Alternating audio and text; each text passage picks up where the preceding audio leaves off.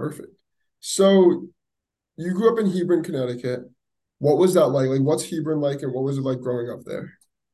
So, Hebron, Connecticut, it was a really nice place to grow up. My parents are still there.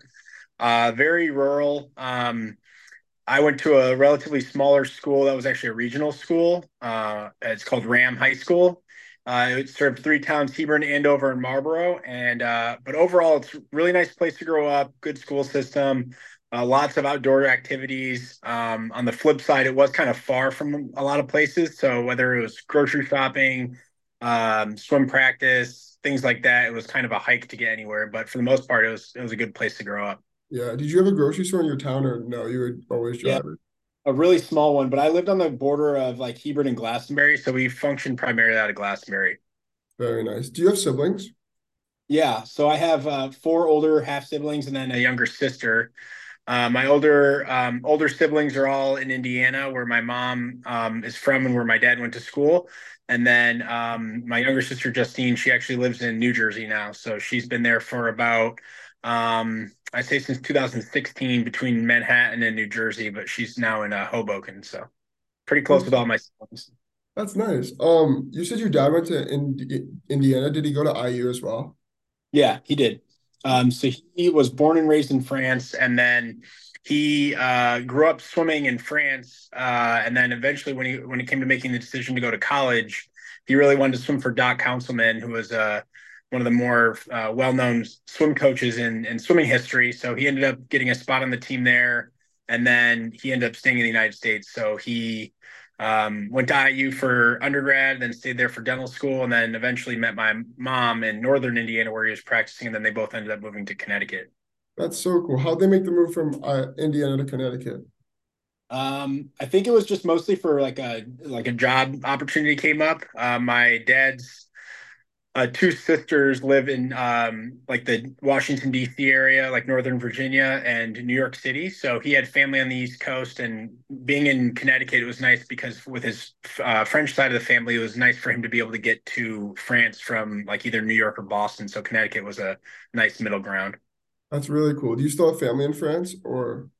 Yeah, we have some cut. My dad has cousins, but for the most part, all of my direct relatives from France are in the United States now.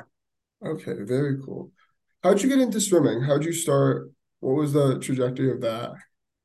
Yeah, so it's a funny question because usually for the most part people like have like some I just always remember swimming. I don't know if you felt the same way, but my dad from an early age, just like while he was swimming like recreationally, he would bring my myself and my younger sister to the pool. My mom would watch us and like let us play in the pool while he was doing laps. And then eventually when we got old enough, being around the pool so much, it was like just a no-brainer. But I don't really ever remember making a conscious decision being like, oh, I want to swim. I just always remember swimming. And I started competitively swimming when I was around six. And then from there, I started swimming year round, probably around 9, 10 years old. And then from there, swam from age six to basically 26. Very cool. Did you swim on your regional high school team as well? I did 1 year of high school swimming. Mhm. Ram had a co-op, meaning that since we didn't have a pool, we had to swim with another local high school. So we ended up swimming with Wyndham High School, which is kind of close to Storrs, where University of Connecticut is. So I did 1 year, my sophomore year of high school there, but the conflicting practice schedule made it a little challenging with my club team, Yeah, especially with the distance being my club team was based out of either Hartford at the time and then eventually in New Britain, Connecticut. So to make the drive all the way from Hebron to go to swim practice in like Willimantic area and then back all the way to Stores, all while going to school in a different, or not Stores, but New Britain to a high school in a different town. It was just too much driving. So that is a lot of driving. Did the team move, or did they have two locations? it did move. The team also had multiple locations. Sunoco, it's now Blue Devil Aquatics, and ironically, and you're at the same mascot for Yeah. Duke as Connecticut. But originally, we were for a period of time we were at a public high school in Hartford, and then we eventually started having our practices at Central in New Britain. But We had, and then there was also a team that swam out of Southern, and for some meets we would be combined. So we had a really large team for a relatively small state. But it's from what I understand, I don't think it no longer is the same team or even same name. Yeah, it's not as nowhere near as big anymore. I think they ended up splitting into Yeah. two different teams. Did you like being on a bigger club team? Did you find camaraderie in that or Yeah, I did, and I felt like we had a really good relationship with the team based out of Southern Connecticut State University. Mhm. So my coach Bill Ball, he ran the northern side of Sunoco, and then Tim Quill was down at Southern. And although we were two separate, basically sites, when we came together for meets, it was always a lot of fun. And I did like being on a bigger club team. Ironically, I always like begged my dad to like send me down to Jacksonville because of the Bulls, the Oh cat yeah. down here. It has a really good prep school and like boarding school. But in retrospect, I'm really happy I stayed in Connecticut because my club team set me up really well for college swimming. Yeah. I was able to stay at home, and in the moment when you're like young and like a teenager, you're thinking like, oh, I want to, you know, get out of the house. I want to go somewhere Yeah. else. Looking back now that I'm in my like early to mid 30s, it's nice to have spent that time at home. Yeah, that's very true. Also, so you said your school was pretty small. Were the classes small as well? Yeah. The classes were relatively small. I think there were about for a town like for a regional school with three separate towns, I think there were about 220 students per class, and I think that that's changed recently. But relatively small classes. I felt that the like quality of the teaching there was really good. Like mix of honors, AP, some UConn like college credit classes, but overall it was like very good, despite being a smaller school. But I felt like that kind of made for a nice interaction with teachers and like your classmates. Very cool. What were some of your favorite classes growing up, favorite subjects? I really liked bio. I had a lot of really good biology teachers at RAM. And then as I got further and further along, during my senior year, I took some UConn biology classes that were actually given at RAM, and the teacher was basically accredited to like teach a college level course, which ended up preparing me well for my eventual undergrad classes and my major in biology as well. But I really liked. We had an anatomy class. We did some like cool dissections. We did some like good genetics, physiology, things like that. But for the most part, I liked most of the science classes. But overall, even like some of my English classes were really good, which was not as much of my interest, but I did enjoy the teachers there. That's so cool. What did you get to dissect? We did a cat, or like a house cat, which was definitely like a little. I've never been like a big cat person, but for the most part, like dissecting a cat is something that you see all the time. It was a little I don't know how to say it, like maybe uncomfortable at first, but then you kind of just get used to it. And it's like a very common theme whenever you're doing like cadaveric dissections. I don't know if you've taken any anatomy courses or anything in bio yet, but it's definitely something where it's like a little weird at first, and then you just get used to it. Yeah, not yet. My mom always told me about the cat dissection, but I haven't been able to do any myself yet. But it seems pretty interesting. Yeah, that's a good way to put it. Yeah, exactly. When you were younger, did you know what kind of job you wanted or what you wanted to do for a living, or were you still figuring it out? So I went back and forth. I think for the most part, I always had like in the back of my mind that I wanted to go into some field of dentistry because my dad's a general dentist and my mom's a dental hygienist. But my dad always kind of pushed for me to like look into oral surgery. So I started the first time I like shadowed an oral and maxillofacial surgeon, I was 16, and then I shadowed a few locally around where I grew up, like Glastonbury, Rocky Hill area, and then that was before college. And then I went to college. I considered applying to med school. I took a like MCAT prep course, and then at the end of the day, I was like, I want to definitely do something procedural, like with my hands. And in medicine, there's so many different specialties. You can go into medicine. You can go to radiology, pathology, surgery, but you're not necessarily guaranteed to do something with your hands. So I figured, if I go into dentistry, I'm going to, regardless of if I specialize or not, I'll be able to do procedures myself. Yeah, And it was pretty early on in dental school at University of Connecticut where I decided that I wanted to pursue oral surgery. So very cool. So you said you started swimming competitively around 6, and then a little when you were a little older, you started swimming full year round. When did you realize that you were pretty good or doing well?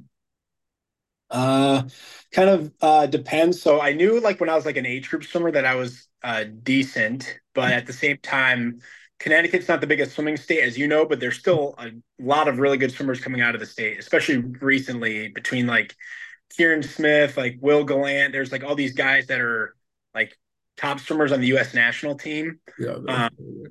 and it's like pretty impressive to see. So I would say when I was like 10, I was like pretty competitive, like in Connecticut and even in like the Northeast. But when everybody else went through their like growth spurts and got faster from like 10 to 14, I kind of fell off because I'm not the tallest. I'm being 5'11". I was Mhm. actually one of the shorter guys on my college swim team.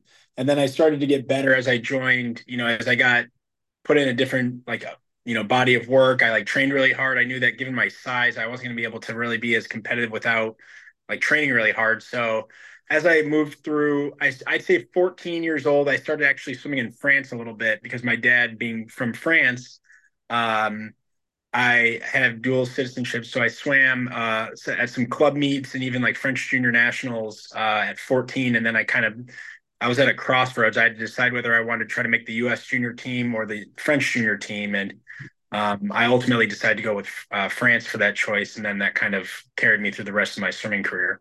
Very cool. What's the swimming culture like in France compared to here?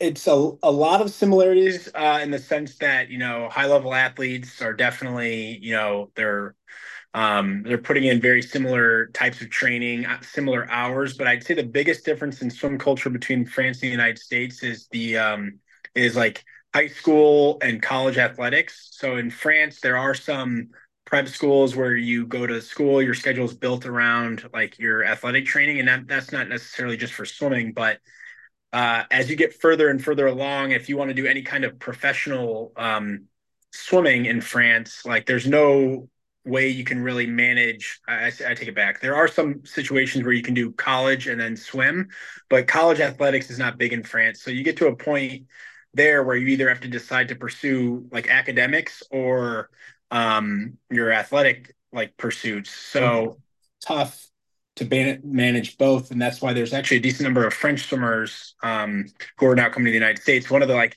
most famous swimmers in the world right now is from Yeah. France, Leon Marchand, and he's at Arizona State. But he's able to get his degree in the United States, swim on the college team, then he'll be able to do whatever he really wants, like academically afterwards, if he decides to go back to France for professional school or stay in the United States and continue training.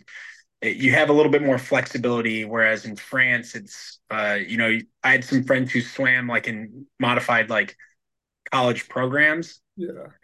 They had no slack cut for them. Like if they had to miss for some meet, like they couldn't like make up exams. It was a lot more Oh, wow. challenging. Yeah, it was really tough. That must be so hard. Speaking of college, so since your father went to IU, when IU came and offered you a spot on the team, was it kind of a no-brainer? Um, yes and no. Initially, I didn't. IU wasn't going to be my top choice before I took like my recruiting trips. Before I was being recruited, they were a really good team. But I always like kind of envisioned myself. I really wanted to go out to California for like to school, just because I'd grown up East Coast in Connecticut. And then when it came down to it, I did take some recruiting trips at, I took a recruiting trip to Indiana, USC, Southern California. I took one at Harvard, and then I was planning to take one at North Carolina and Stanford. I Mhm. also canceled my UNC and Stanford trips because I decided to go to Indiana. But the Indiana was my first recruiting trip, and like it set the bar so high, and the team culture and what the my coach and still the current coach Ray Lewis had like planned for me was it was hard to at that point I felt like it was a no-brainer. He put a lot of I was primarily a long course swimmer in high school.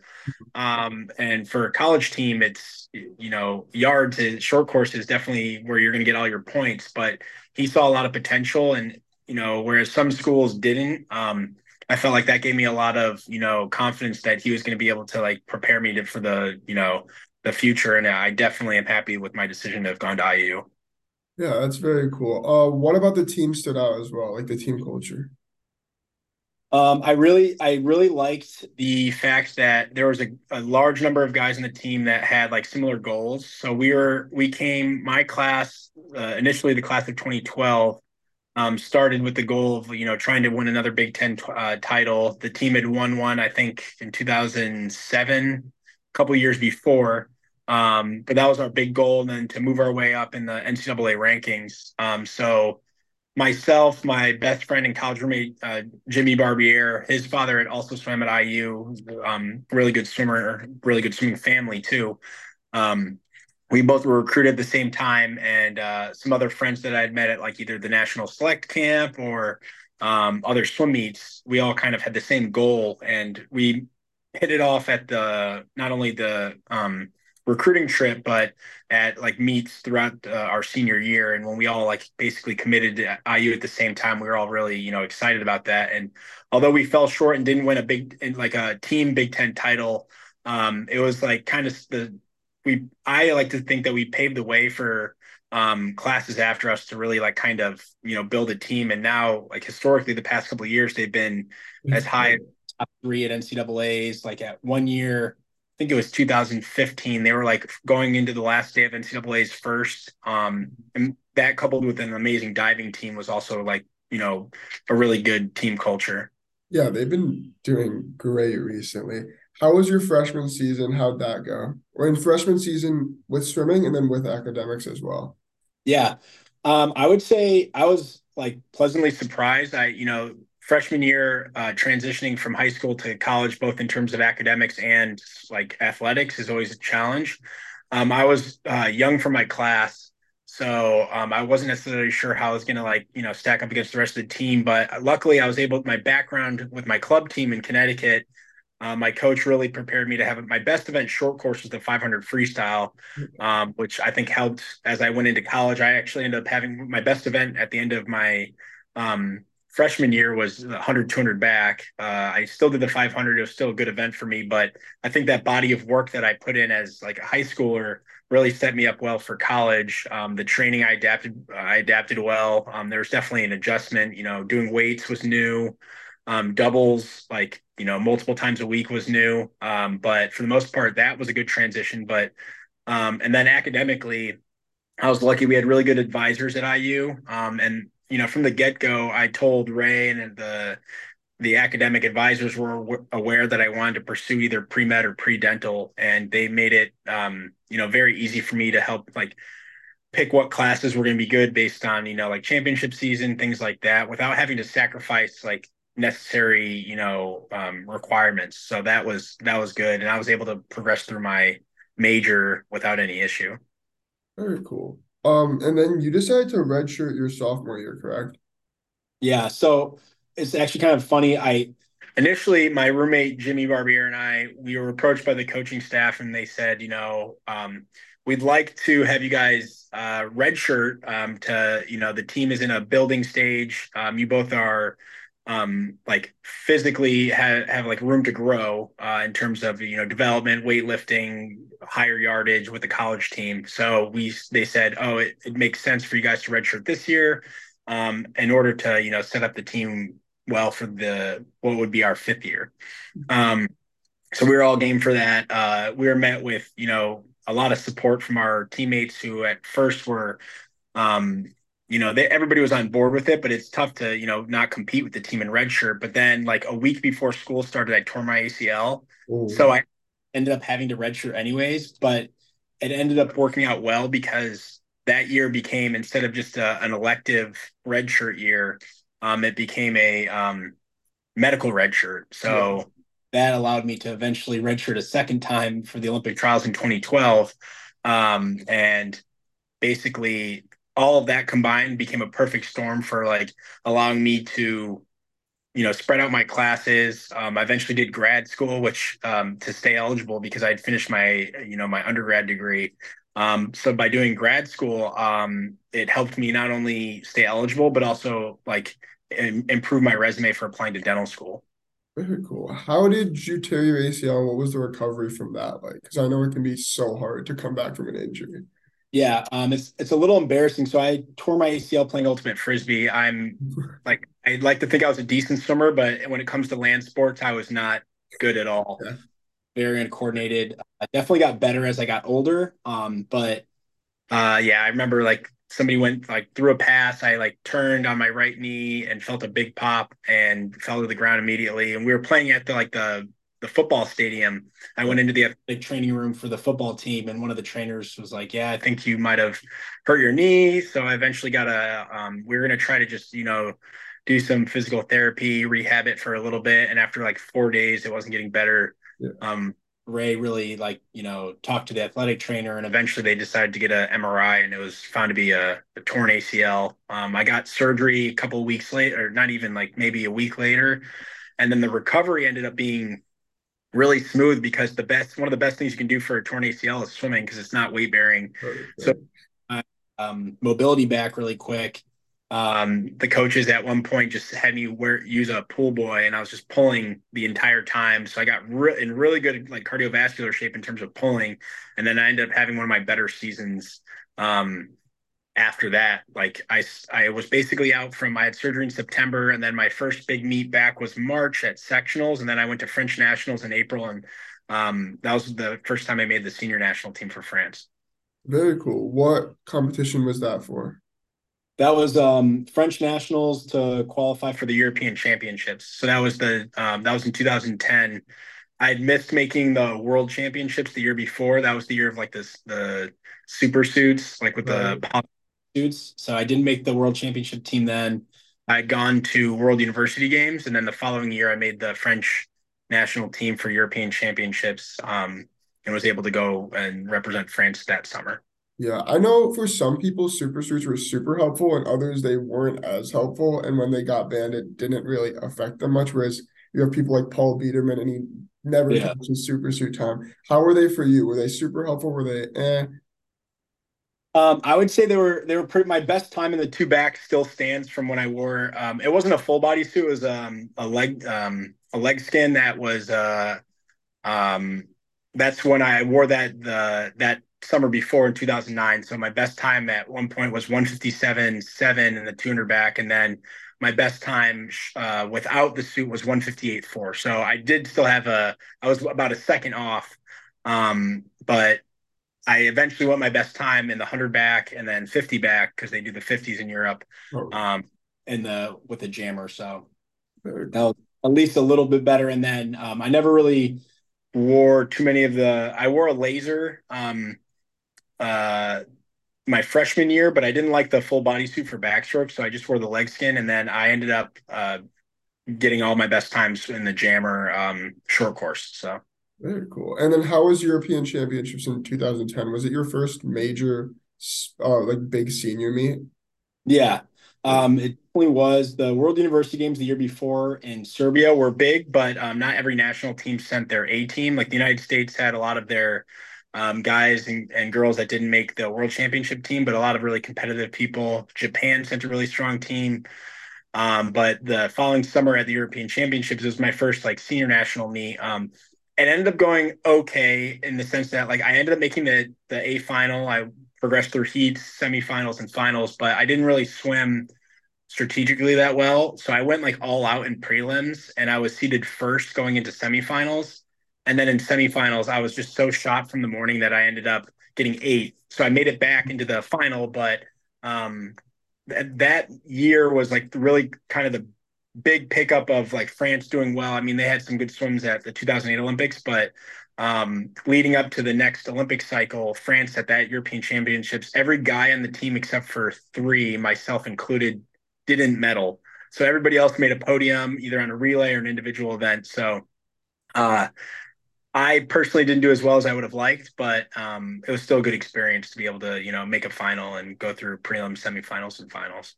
That's very cool. And then from that, you go into your sophomore season, which was a really good season for you. Yeah.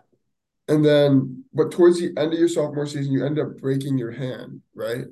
Yeah. So at Big Tens at conference championships in the 100 back, I broke my hand on the finish, and it was pretty tough. It was funny because I had a good race. I swam well in prelims, and then at night I dropped more time. But I was like visibly upset when I touched because I knew something was wrong with my hand, and a lot of people were like, "Why does he look so upset? He just had a good race." But like I'd known that something serious happened, and then eventually.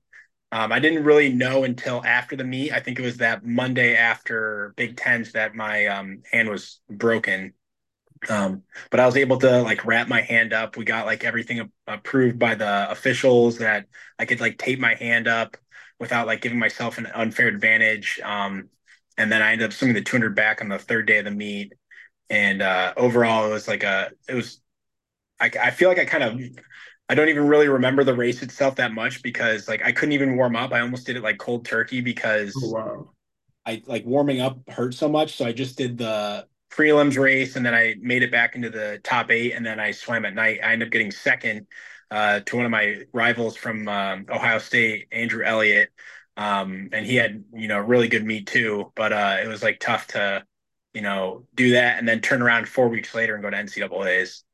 Right. So you went into the wall so hard that you ended up breaking it? Yeah. Wow. And Where did ironic, you, sorry? I said, ironically, my roommate, who I've referred to before, Jimmy Barbier, his cousin, who is a Olympic medalist, she broke her hand at Olympic trials in 2008, I think. She broke her hand at trials, and then after having made the Olympic team, and then they had her do a swim off to see if she would be able to still go to the Olympics, and she did, and she ended up getting a silver medal. So I remember like I talked to Jimmy, and I was like, "Hey, do you think I could talk to your cousin about like her experience breaking her hand?" And he's like, "Yeah, sure." So I like texted her, and she's like, "Yeah, I did a lot of kicking, a lot of like dry land stuff that I could do without my like hand, and it ended up working out for her." So So then those next 4 weeks, did you take a lot of inspiration from her, a lot of kicking in practice? yeah. I remember Ray had me doing a lot of like vertical kicking with like weights, like holding weights against my chest and using like fins. But it was like really tough. And then it was actually kind of weird. I remember one day I was on the phone and my phone like slipped out of my hand and I felt something in my hand pop as I like tried to grab my phone. And then after that, I feel like it set the bone back, like Oh, reduced. really? And then after that, like I almost could pull normally. So that was about like 2 weeks out. So like halfway between Big Tens and NCs, my hand felt a lot better. And it was like, very reassuring that I was going to be able to at least swim. But I ended up just doing. I think I scratched the 200 IM at NCAA's, and then I just did 100, 200 back and some relays, and ended up doing like okay at that meet. I was like very nervous that I wasn't even going to be able to swim, and then it ends up working out. So Very cool. So you started off as a 500 swimmer. Did you transition into an IMer? yeah, I made a deal with my with Ray after my I mean I did some simple math and realized that the 200 IM is a lot shorter than a 500. Yeah, exactly. I remember swimming the 500 at NCAA's my freshman year and thinking during the race, I said, these guys are all going out so fast, like almost as fast as I'm going out, like flat out for a 200. I was like, I don't know how I'm going to be able to like compete. So I ended up transitioning to the 2IM and then I made a deal with Ray. And he's heard me tell this story before. So I don't really, I said, if I can go faster than your time in the 200 IM, then I'll get to swim at that conference. And I think I touched at Winter Nationals. I like beat his best time by like a few hundredths, Mhm. and he was primarily a 400 IMer and breaststroker. So he relented, let me do it, and then we had a really good IM group going for a while. And ironically, all of us swam it very differently. Between like a friend of mine, Cody White, who was more 100 fly, 200 fly, and then Cody Miller, who's still swimming well, Yeah, breaststroker, and then another guy, Steve Schmuel, was another flyer. So like all of us, when we'd race and practice, like I would go out super fast and then die in the breaststroke, and Cody would catch up. And then training with him and some of those other guys was a really good experience for IM, and I felt like it helped me well for the 200 back. So that's sick. Honestly, that's the best thing about the IM. Everyone's going at a different pace. And like the 400 IM, it's crazy because you see some people just go in the fly and the field slowly catch them in the back. And then it's all the freestyle. It's amazing. So then 2012 France trials, how was that? French Olympic trials. so it didn't end up working out as well as I wanted. I ended up that year at Winter Nationals, I went like 158.9, and I wasn't. I think I shaved for that meet, but I didn't really taper or anything.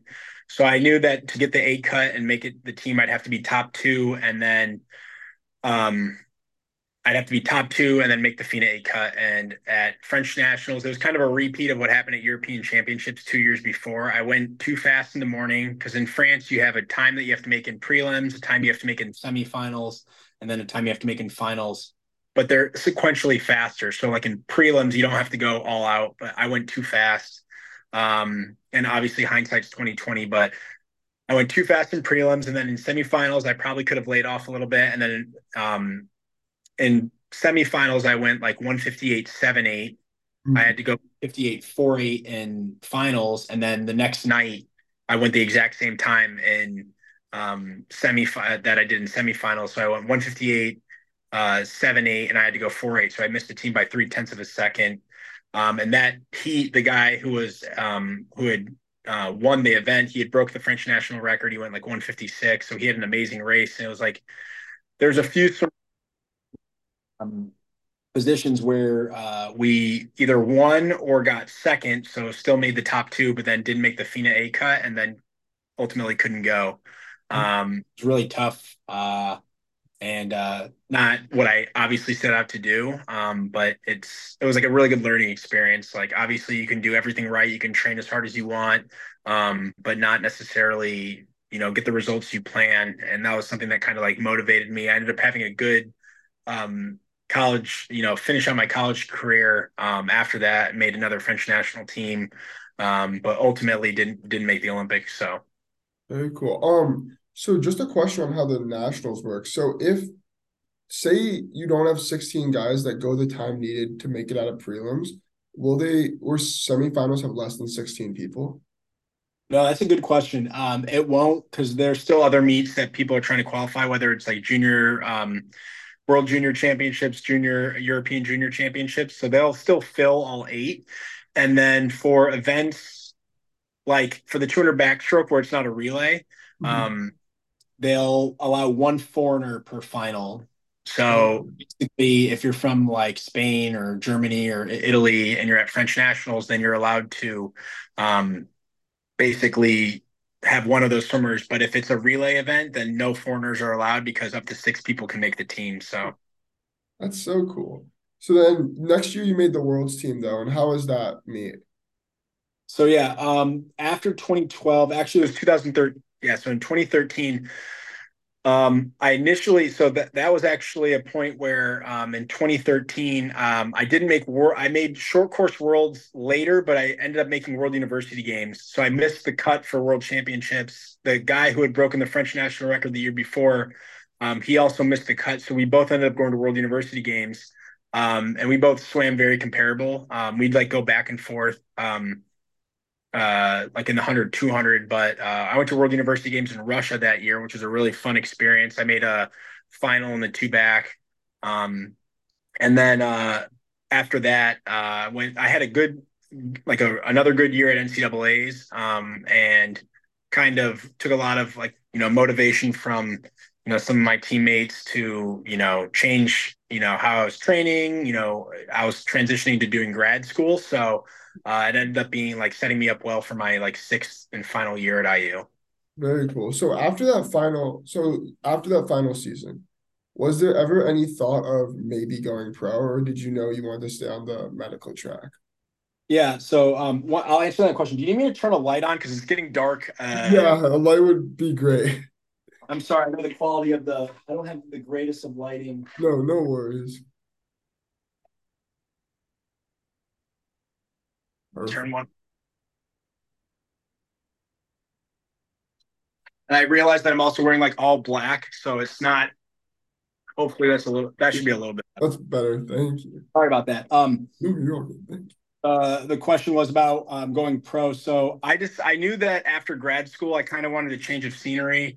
you. Mhm. Um, and after graduating and using all my eligibility, that I would want to. I ended up moving to California, partially because I knew I could get a job coaching to help like offset the cost of like training, and then so technically I did a little bit of time as a quote unquote professional swimmer, but not really. I ended up using that time to like study for dental school. So that's when I kind of made I took that year to study for the dental admissions test. I was coaching, swimming on my own. I went to European championships in 2014. And then for the following year, I was training to try to get ready for the 2016 Olympic trials.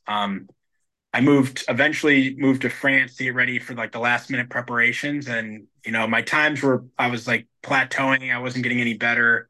I had, by that point, gotten into dental school. So like, I don't want to say I was mentally checked out, but I did, have a lot of other things going on in my life that, I was looking forward to. So I ultimately made the decision in like January of 2016 to hang up the suit and, focus on getting ready for dental school. I, took those couple months off. I ended up moving back from France to Connecticut, where I went to dental school. And then, I traveled. I went back to Indiana, saw some of my friends. I saw family, and um, part of me at times wishes I had like kind of stuck it out, but I knew that I wasn't going to get the results that I wanted, regardless of making the team or not.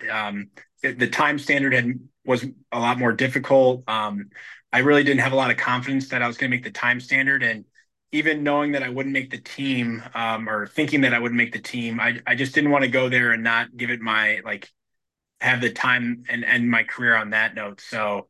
Um, Part of me wishes I had stuck it out, but at the same time, having gotten into dental school, it really kind of had a change in, my goals. So And then, so then we transitioned to dental school. How was being back home, going to school, the first couple of years of dental school? How was all of that? it was good. At first, like people would ask, like, "Oh, like, what are you gonna do? Are you gonna?" Because where I went to dental school at UConn was only, about like 35, 40 minutes from where I grew up, like door to door. So I thought it was going to be, tough to justify like taking out more loans to live somewhere where I could live at home. And my parents were very nice and let me, not have like didn't make me pay rent. Um, I remember when I first started dental school, it was actually ironic. I was watching at one of like the big social functions. It was during the Rio Olympics, Oh, and the people in the class like knew that I had swam. And when I was like watching these events, and there was a few other people in the med school at UConn, because the dental and medical school are combined the first 2 years, that like knew some like mutual people, and they started hearing us like talk about it, and they're like, "Wait, how do you know these guys?" And we're like, "Oh, like I swam," and they were like kind of blown away. But it was like cool like watching like people I knew at in Rio like doing well while I was like getting ready for dental school. So like I did feel to an extent that like, oh, that would have been cool if I had made it, but it was nice to be with, family back in Connecticut and then like a new set of friends. So yeah, that's so cool. And then how rigorous were the courses? Was it a big transition from graduate school to dental school, or were you able to manage it pretty well? I think I was able to manage it well in the sense that like I didn't go straight from undergrad to dental school, and having done grad school kind of set me up for like a lot of like self-directed learning. I think it's easy to if you go straight through, and there's like I think going straight through from undergrad to medical or dental school or law school or whatever professional school is great. Um, but I was a different learner in my like late 20s than I was in my early to mid 20s, and I felt that some of the stress of like how rigorous dental school can be was not quite as stressful, because in grad school you'll get an assignment and you say you have the entire semester to work on this, and nobody's like holding your hand and making you check in to show your like progress, and then like the week before the your professor's like, oh, okay, hopefully you're all working on this assignment, and then everybody's like either the people who are procrastinating are in mass panic, or they've done it. So I felt like that kind of prepared me well for dental school. But overall, it definitely was a tough transition, because especially like the medical school courses were um, the same ones that the medical students were getting. So it wasn't like there was any different exams or different classes. We had a few dental classes at the same time, and they had some other medical school classes that we didn't necessarily take. But it was definitely a challenge, and I think that it prepared me well for not only the rest of dental school, but even for residency. Very cool. Well, who were some of the best professors you had while you were there, or just anything notable that you remember from these professors? I'd say one thing that I really liked about UConn was like the class size. There were 50 people in my class. So you had a lot of one-on-one interactions with some of these professors.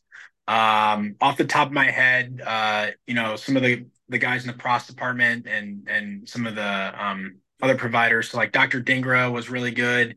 Dr. Duncan with Prost, she was also an exceptional teacher. She like definitely held us all to a really high standard. Um, Obviously, I can't avoid saying that I really gravitated towards the oral surgery department. Dr. Schaefer, the chair and the program director, as well as Dr. Lottinger, were great mentors. Your father, he gave a bunch of lectures. Actually, he was a big mentor. One of my other mentors who's finishing up residency at Columbia. He's like, if you really should try to, shout out Dr. Fernini. He's who I've been working with, and so seeing him in his practice was a huge help and like helped me not only make my decision for wanting to do oral surgery, but like help figure out where I wanted to go. So I'd say overall, Dr. Paolella, the dean of admissions, she was a really good mentor for me because, her husband's in oral and maxillofacial surgery. She knew that pretty early on that I wanted to do it. So she like took me under her wing. And, Dr. Artiega, who's one of the other deans, she was like very good about like outreach, getting involved with like the local community, on top of being like an excellent operative and, instructor, both in the sim lab and then in clinical practice. So overall, I mean, if in all honesty, I could probably list off all the faculty at UConn. I actually had a lecture last night on dental implants, and one of the sources that was cited was one of the prosthodontists, Dr. Taylor, and like he was listed with all these other oral surgery faculty and other prosthodontists, and it was like cool to see that his name is like on all this literature that we refer to now, and like being like, oh, he was one of my teachers. So that Yeah, was overall a really good experience. that's honestly amazing to hear. So you said earlier that your dad was kind of pushing you down the oral and maxillofacial surgery route, and then you shadowed a bunch of oral surgeons. But what was the final thing that solidified your decision of going that route? I would say like getting into the oral clinic at UConn, seeing um, two of the chiefs, Julie and Paul, one of my, I think they were chiefs my last year of dental school there.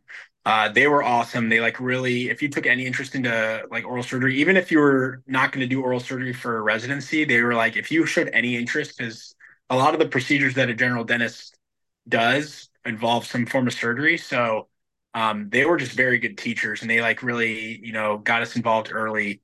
So I would credit them a lot. And then, Dr. Lottinger, she was an awesome, mentor. She took a lot of people like under her wing and like gave us advice. So I'd say like collectively the entire department really solidified it. And even like the medical background, the oral pathologists at UConn, they were both really good. Um, and I think the biggest thing with both of our pathologists is they really took like their medical knowledge from pathology and applied it and like helped us, develop like different, differential diagnoses and how to like look at pathology. And that's something that really influenced me. Yeah, that's so cool. And so you're in Florida now for residency. Where were the other places you were debating? So you went home for a little bit, but where else were you thinking of, or where you went to Connecticut for a little bit, but where else were you thinking of going for residency? I visited a few programs all over the country. So I really liked Oregon Health and Science University in Portland. I really liked their program. Obviously, I really liked Jacksonville. I looked at Columbia. UConn was kind of a sleeper for me because it was my home program. So I was like, oh, I already kind of know what their program entails. And it was funny. Every time I'd go somewhere else, I'd be like, UConn's actually like it's a really, really good program. Not that I ever had any doubts about it, but like I was just so used to being my home program that it ended up moving up higher on my list, on my rank list. But then I visited North Carolina's program. I know that Duke doesn't have an OMFS program, but there's actually a few OMFS like attendings there. But like so I did look at I was in Chapel Hill for the interview there, and then overall, like I looked on both West Coast, East Coast, the Southeast, but ultimately decided that I really liked the scope of practice in Jacksonville. And regardless if I decided to go into fellowship or academics or private practice, I knew that it would set me up well for any of those paths. Very cool. Do you know what you want to do? Fellowship, academics, private practice? Have you decided? Yeah, I kind of go back and forth. I've almost when I first started like applying, I really want to do kind of a similar scope to what your father does, like a lot of cosmetics, a lot of you know, I really like his model of practice. And then when I started in Jacksonville, I thought maybe I wanted to do like the head and neck cancer pathway. Ultimately, I've kind of gone back to wanting to do like a cosmetics fellowship. So a few of the other mentors of mine, like Dr. Mo Banky, he's like between Dr. Banky, Dr. Fernini, like a lot of the UConn people, Dr. Paletta, who's partners with Dr. Banky in Rhode Island and Mass.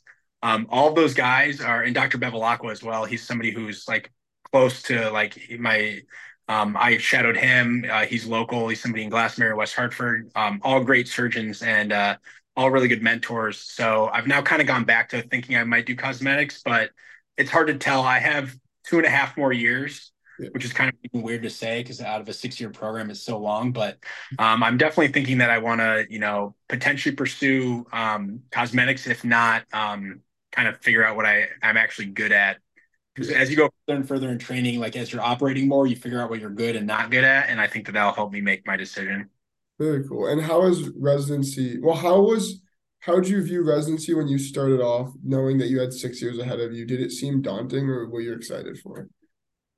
I was definitely like, it definitely is daunting. But I mean, after your intern year, depending on what type of program you go to, whether you do a 4 or a 6, where you have a med school component or not, whether you start with your intern year or you start with med school, there's like so many different combinations. But in Jacksonville, we start with our internship for 12 months, and then we go to med school in our second, third, and part of fourth year.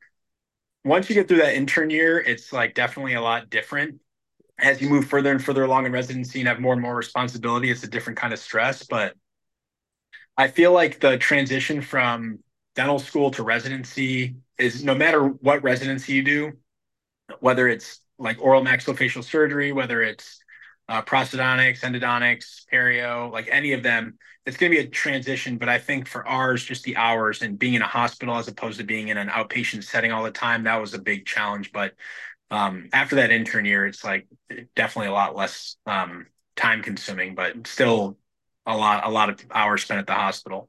Very cool. And you're in your third year now. Has it been enjoyable? Yeah. Yeah. So I finished up. I'm actually I'm doing my last med school clerkship now.